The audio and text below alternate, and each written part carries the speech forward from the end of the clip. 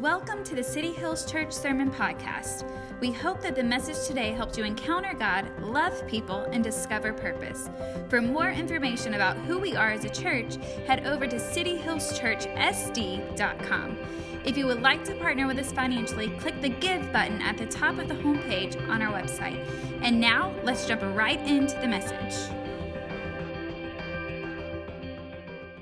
So that opener is our two little girls arguing constantly about who is the boss of the house. This is a daily occurrence, and my favorite part about it is our Audrey, our youngest, she's a little pest. She just is. She's cute as can be, but she is a pest. And her sister, Brooklyn, everything is literal to her. So Audrey understands that if I say I'm the boss, that it is just going to mess Brooklyn up. She is going to be ruined, and it works every single time. And Audrey's like, Mommy, Daddy's not the boss. I'm the boss. No, you're not. Brooklyn's running around the house screaming and crying. She said she's the boss, and she's not the boss. It's a never-ending battle in our house with them. So they are such a trip. You are not the boss, is Brooklyn's constant statement to Audrey.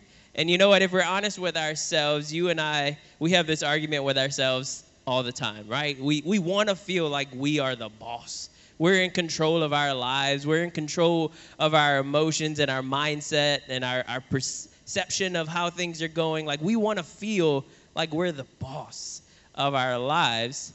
But we'll see this, our big point for today, this overarching idea that we're going to talk about is on the screen. The true boss in our life is whoever sits on the throne of our heart. Whoever sits on the throne of our heart. Our heart is one of, if not the most vital organ in our body, right? And for me, I learned this in a really interesting way a few years back. Lauren and I had just moved to Georgia, and we were there, and when the last couple years of living in Alabama, I'd kind of let myself go. Like, I was pretty miserable with everything, and I'd gotten bigger than I'd ever been in my entire life. And so when we got to Georgia, I was like, I'm done. So I was on this weight loss journey, and I lost 30 pounds from where I was at, and man, I was in the gym. I love it still to this day. Like, you want to talk about the gym? Let's go talk about the gym. Like, I'm fine with that. I work out as many days in the week as I can. I just enjoy it. And so we're on this journey, and I'd lost a bunch of weight. I was feeling good, and nothing was gonna stop me from going to the gym. Nothing was gonna, not even the common cold that I caught. And I know what you're thinking. You went to the gym, spreading all those germs. Like I said, I was hooked. I was addicted. I was just like, this is awesome. So I went to the gym, and I was working out. I was feeling a little sick. I did my normal routine, no big deal. And a couple of days later, I started feeling worse and worse and worse. I was like, you know what? Fine. I'll break down, and I'll go to the doctor. So everything was going normally with the doctor until she stops, and she has this really concerned face on, and she says, are you an athlete? I was like, I mean, look at me. I lost a bunch of weight. I played sports my whole life. I've been playing baseball since I was 3. Come on.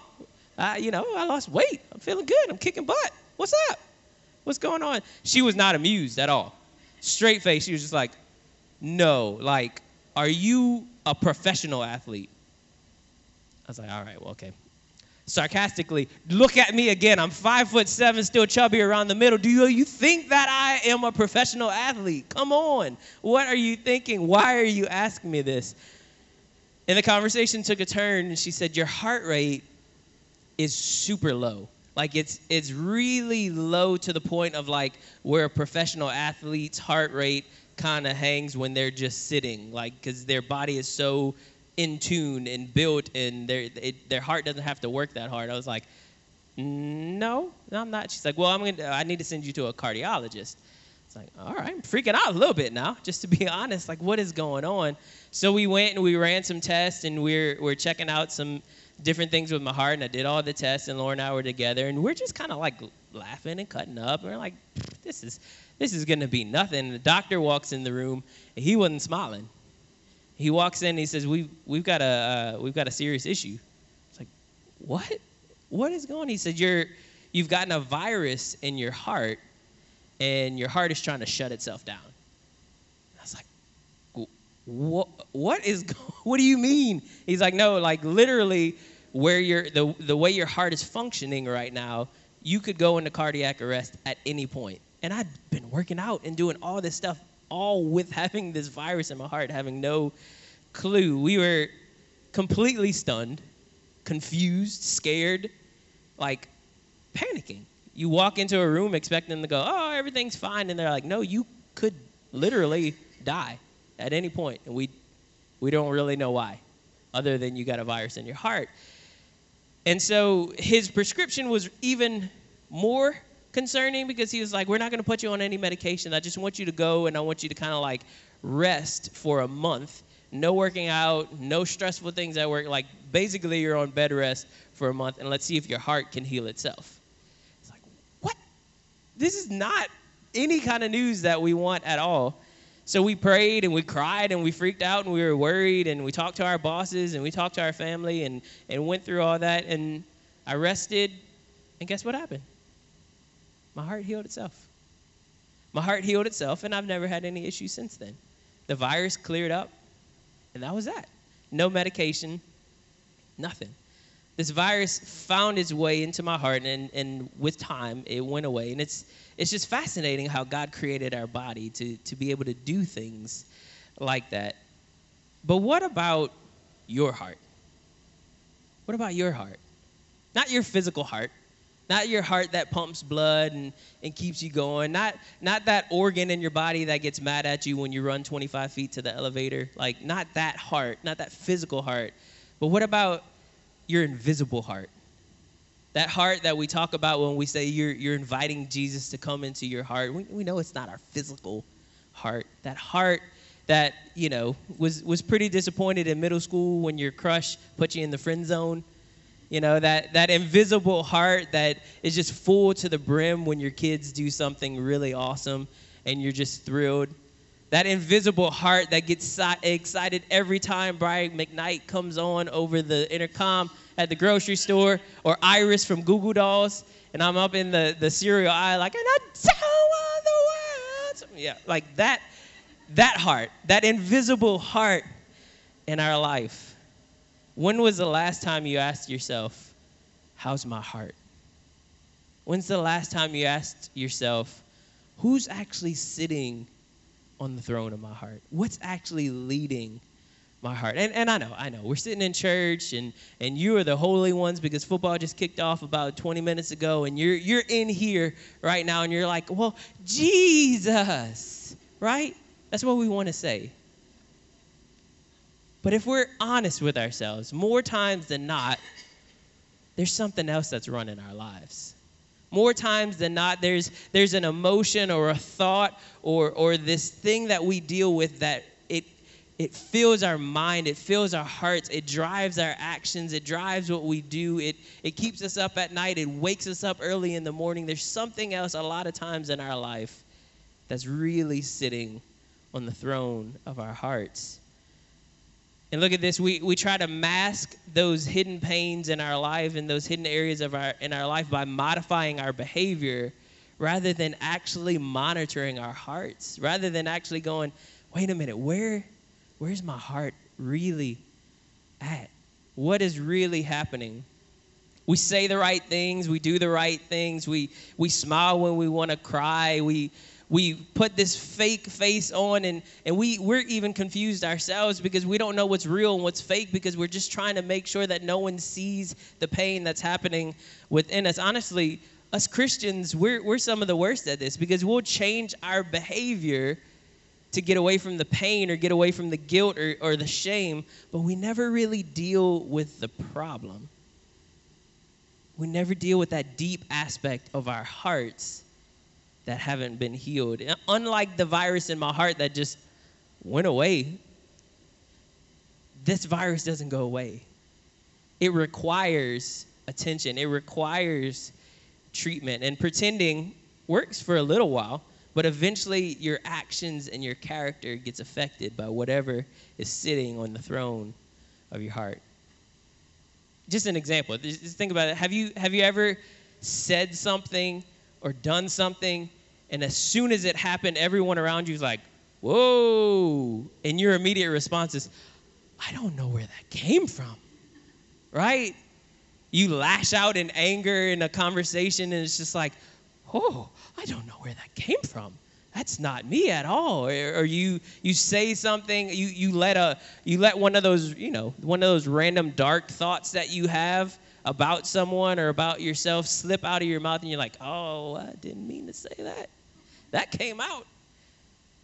It came from your heart. It came from your heart. It's this idea that we can hide it and mask it and do all of those things, but it comes from our hearts. And we try to change our behaviors to hide it. But you see, behavior modification is like trying to take a Tylenol when you cut your arm off. It doesn't matter. Like, you can try to mask the pain by taking a Tylenol, but there's a deep wound. There's something in your heart and your life that's missing, that needs healing.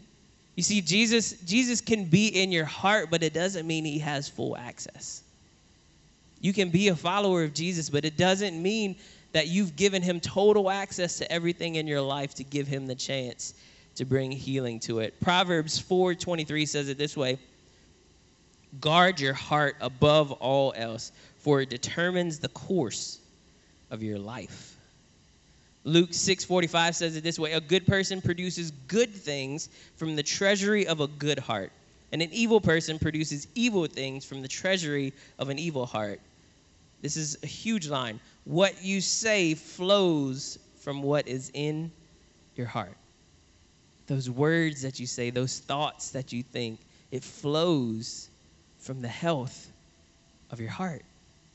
Our heart is the source of everything that feeds our minds, our words, our actions.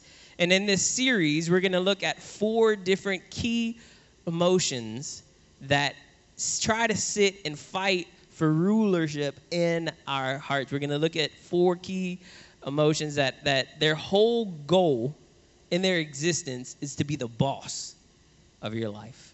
We're going to tackle those. But the beauty of all 4 of these is that they have a common weakness. And the common weakness is that they lose their power when they're exposed to the light. They lose their effectiveness when we recognize them. They lose their power in our lives when we have a conversation with somebody and say, hey, I'm struggling with this. Slowly and surely, their grip on the throne of your heart loses power. So look at this. These are the 4 common enemies of our hearts that we're going to look at. It's guilt, anger, greed, and jealousy. And there's a concept in this that I want to kind of set up this week before we go into the 4 of them. And it's this idea that each one of these, they're a debt creator in your life.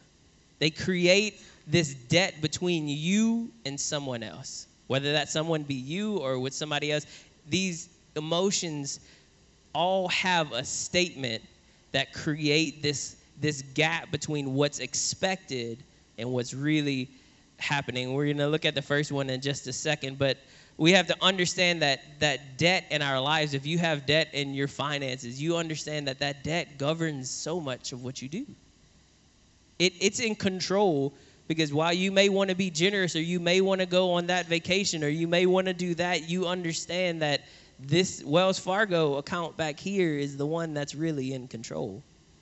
Debt in our life governs what we do.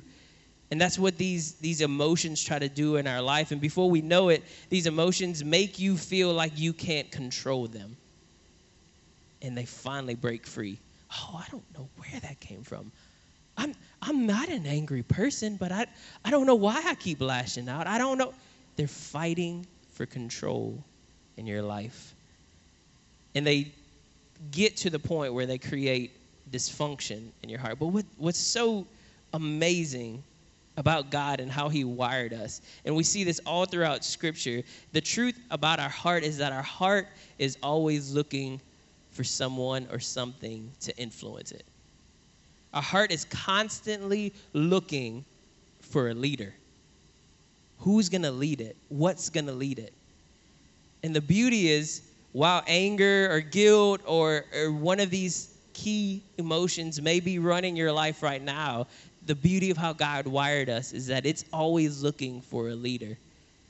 And you can have God influence that and push that emotion eventually. It's a process. Eventually push them off the throne and allow him to truly be the leader and the ruler of your life so that you can live in the fullness that he wants for you.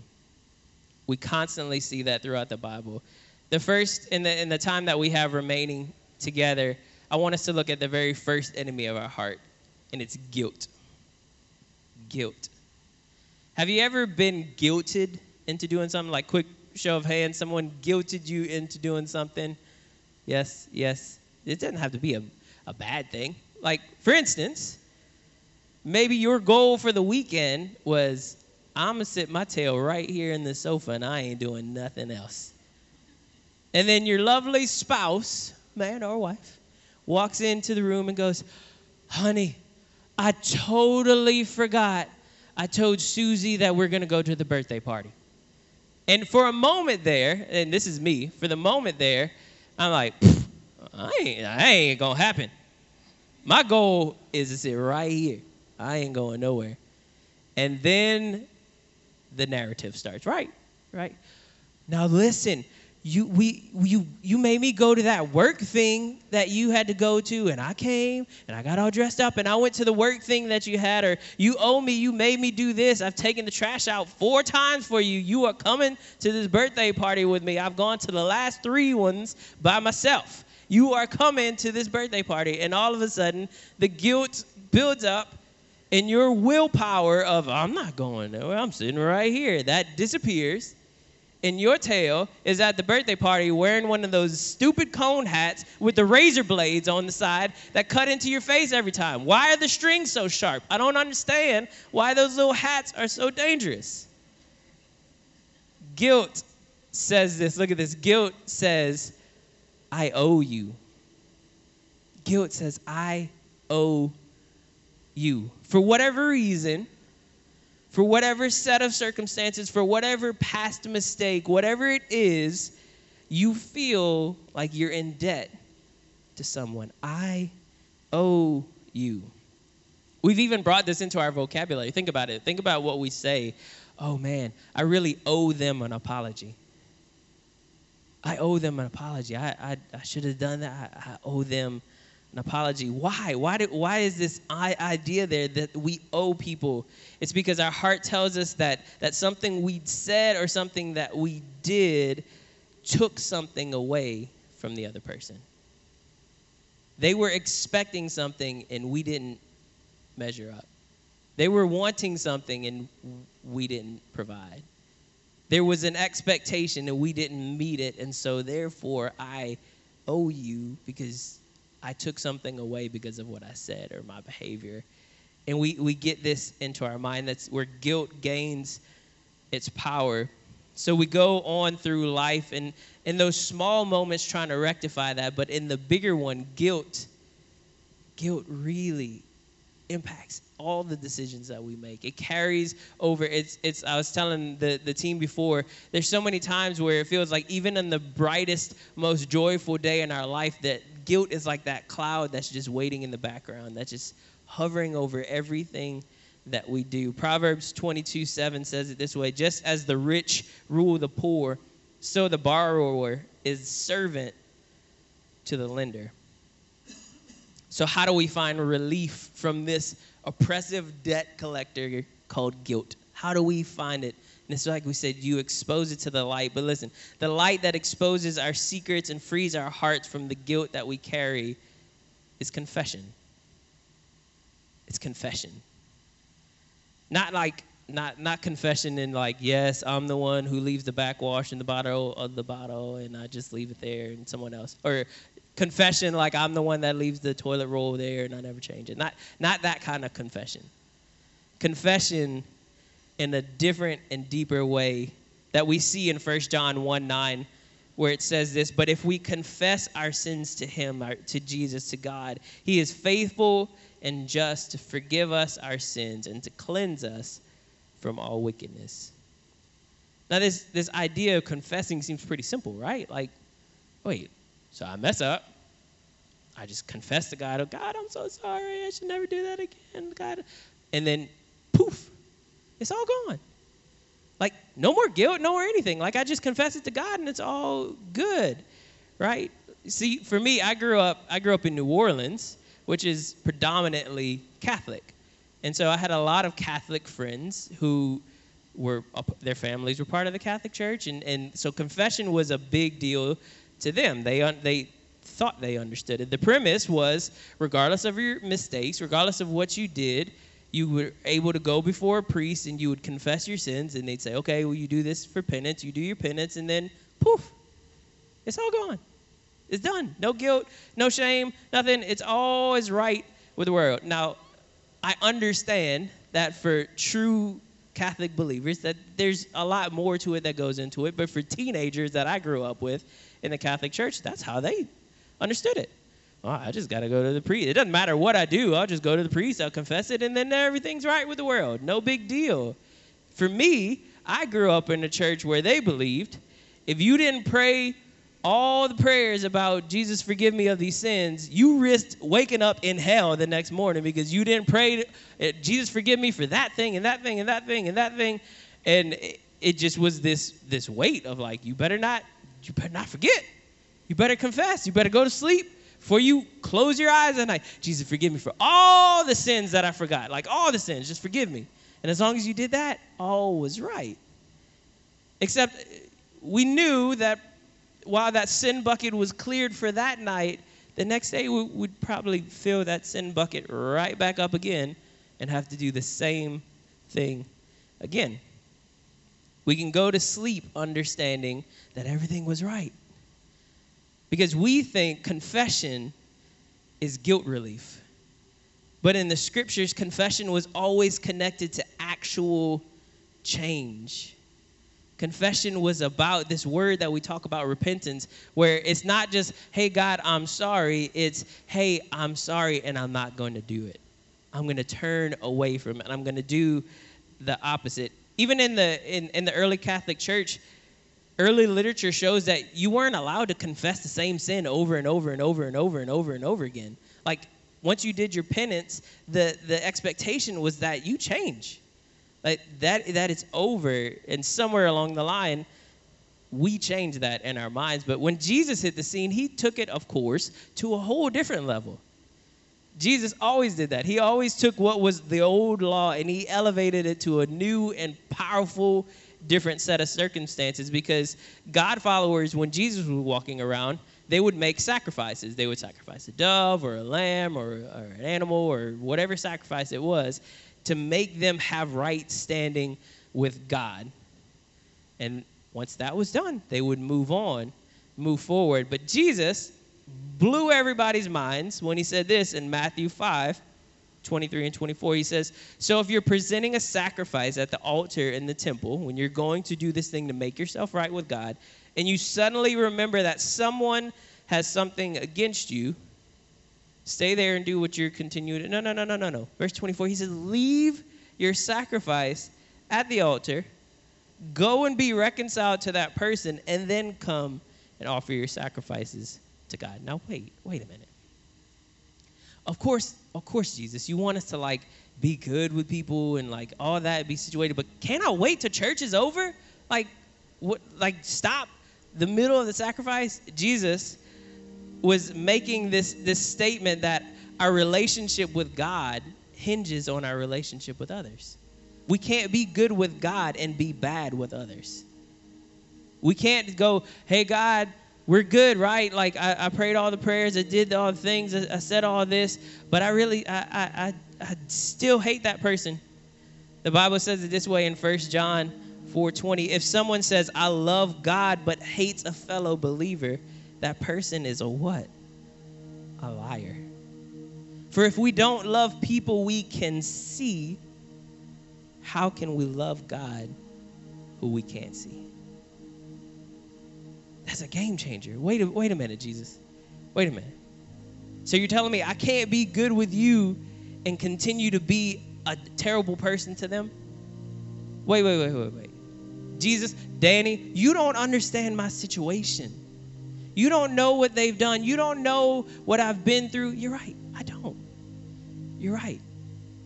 But what Jesus is saying to us in this, if you're dealing with guilt, if you're carrying that guilt, perhaps it's because there's something on your side of the story that you've needed to confess. Maybe there's something on your side of the situation that you feel like, man, I can't get over this. Why? Maybe there's a part of your life that, a part of the story, a part of the situation that you know if you confess your part of it, maybe something would change. Maybe there would be reconciliation there. Perhaps there's more to it. You see, when we're willing to confess our mistakes to people that we've sinned against, you create an opportunity for healing. You create an opportunity for the Lord to do something. But here's the deal. They may not care. They may not want to still be your friend.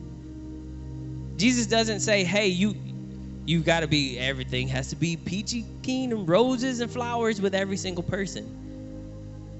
But in regards to guilt, Jesus is saying to us, hey, if you're still carrying that guilt, if you believe I forgive you for it, but you're still being impacted by it, perhaps it's because you didn't say something that you needed to say. Perhaps you didn't confess your mistake in this situation. And again, you may go to that person and it's been 10 years. You know that there's still beef there and you go, listen, I know this is random. I know you don't want to talk to me, and that's totally fine. But I just need you to know from me, I did this in this situation. And I feel like maybe is the reason why our relationship fell apart. Maybe I needed to own my piece of it. And hey, this doesn't mean that we have to go sing Kumbaya and everything's all good from here. I just needed you to know that I am sorry. And I recognize that in myself. And I'm going to try to do better with the rest of my relationships. I'm sorry that I hurt you in that way. You didn't deserve that, and I should have been better. As long as our lives are run by guilt, Jesus can't truly lead us in the way that he wants to.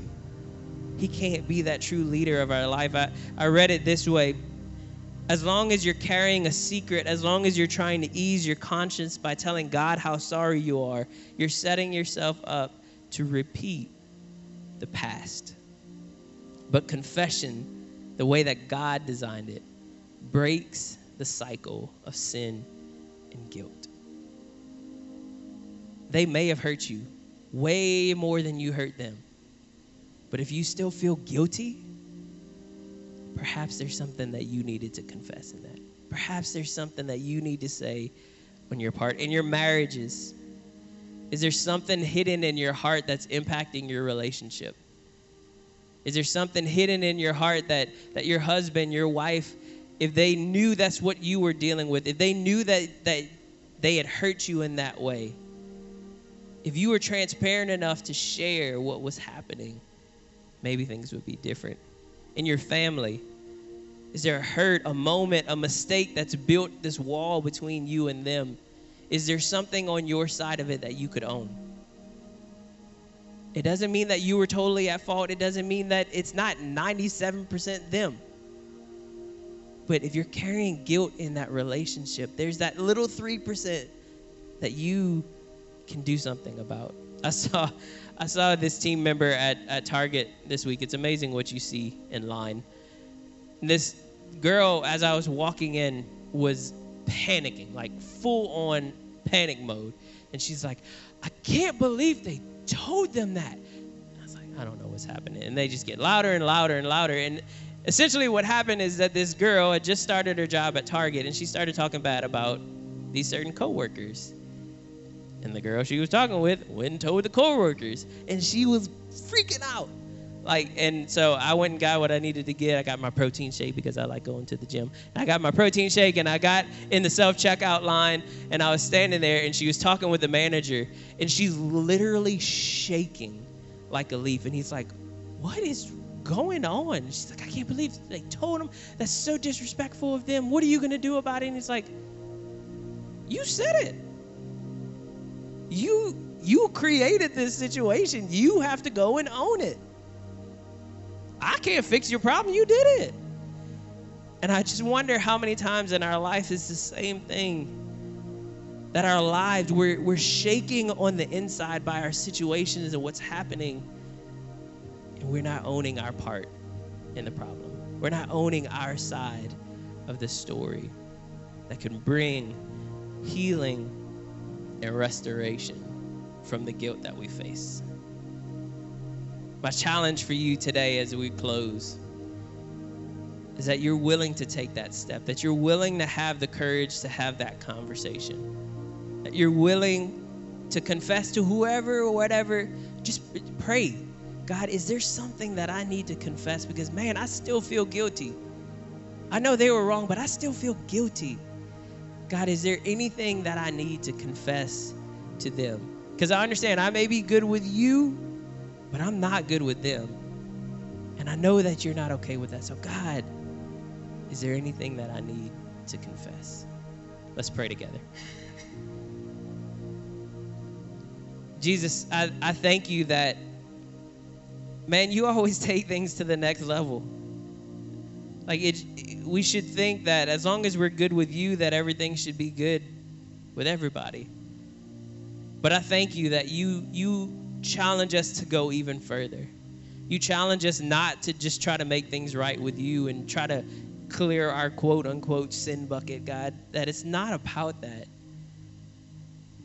When you were pressed on what the greatest commandments in the world were, you said love God and love people. So God, I pray that you help us to love people better this week. God, I pray for every person in this room right now that's carrying guilt in their life. God, I pray in the name of Jesus that you would give them the courage to confess whatever it is that they need to confess. God, I pray for every single one of us in our relationship that you would give us the courage to be transparent, that you would allow us to share what it is that we need to share, that we'll slowly shine a light on the guilt that's trying to run our lives. God, I pray right now that you would give every person in this room the clarity of words to explain what it is that they need to say.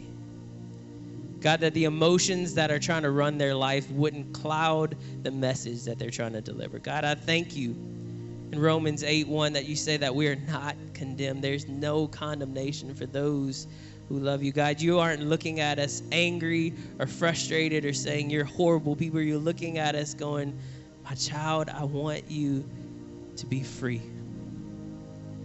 Thank you that you don't push us away. Thank you that you call us to confess and allow you to lead us. Jesus, we love you. Be with us this week. We pray all of this in your strong and your mighty name. Amen.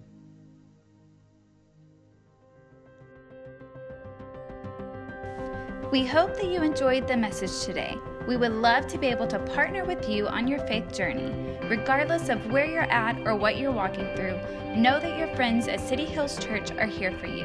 If you would like for us to pray for you, click the contact button on the top of the homepage and share your request with us. Our prayer team will keep you and your family in prayer every week. We hope you have an incredible day and that you discover a little more purpose throughout your week. We look forward to seeing you soon.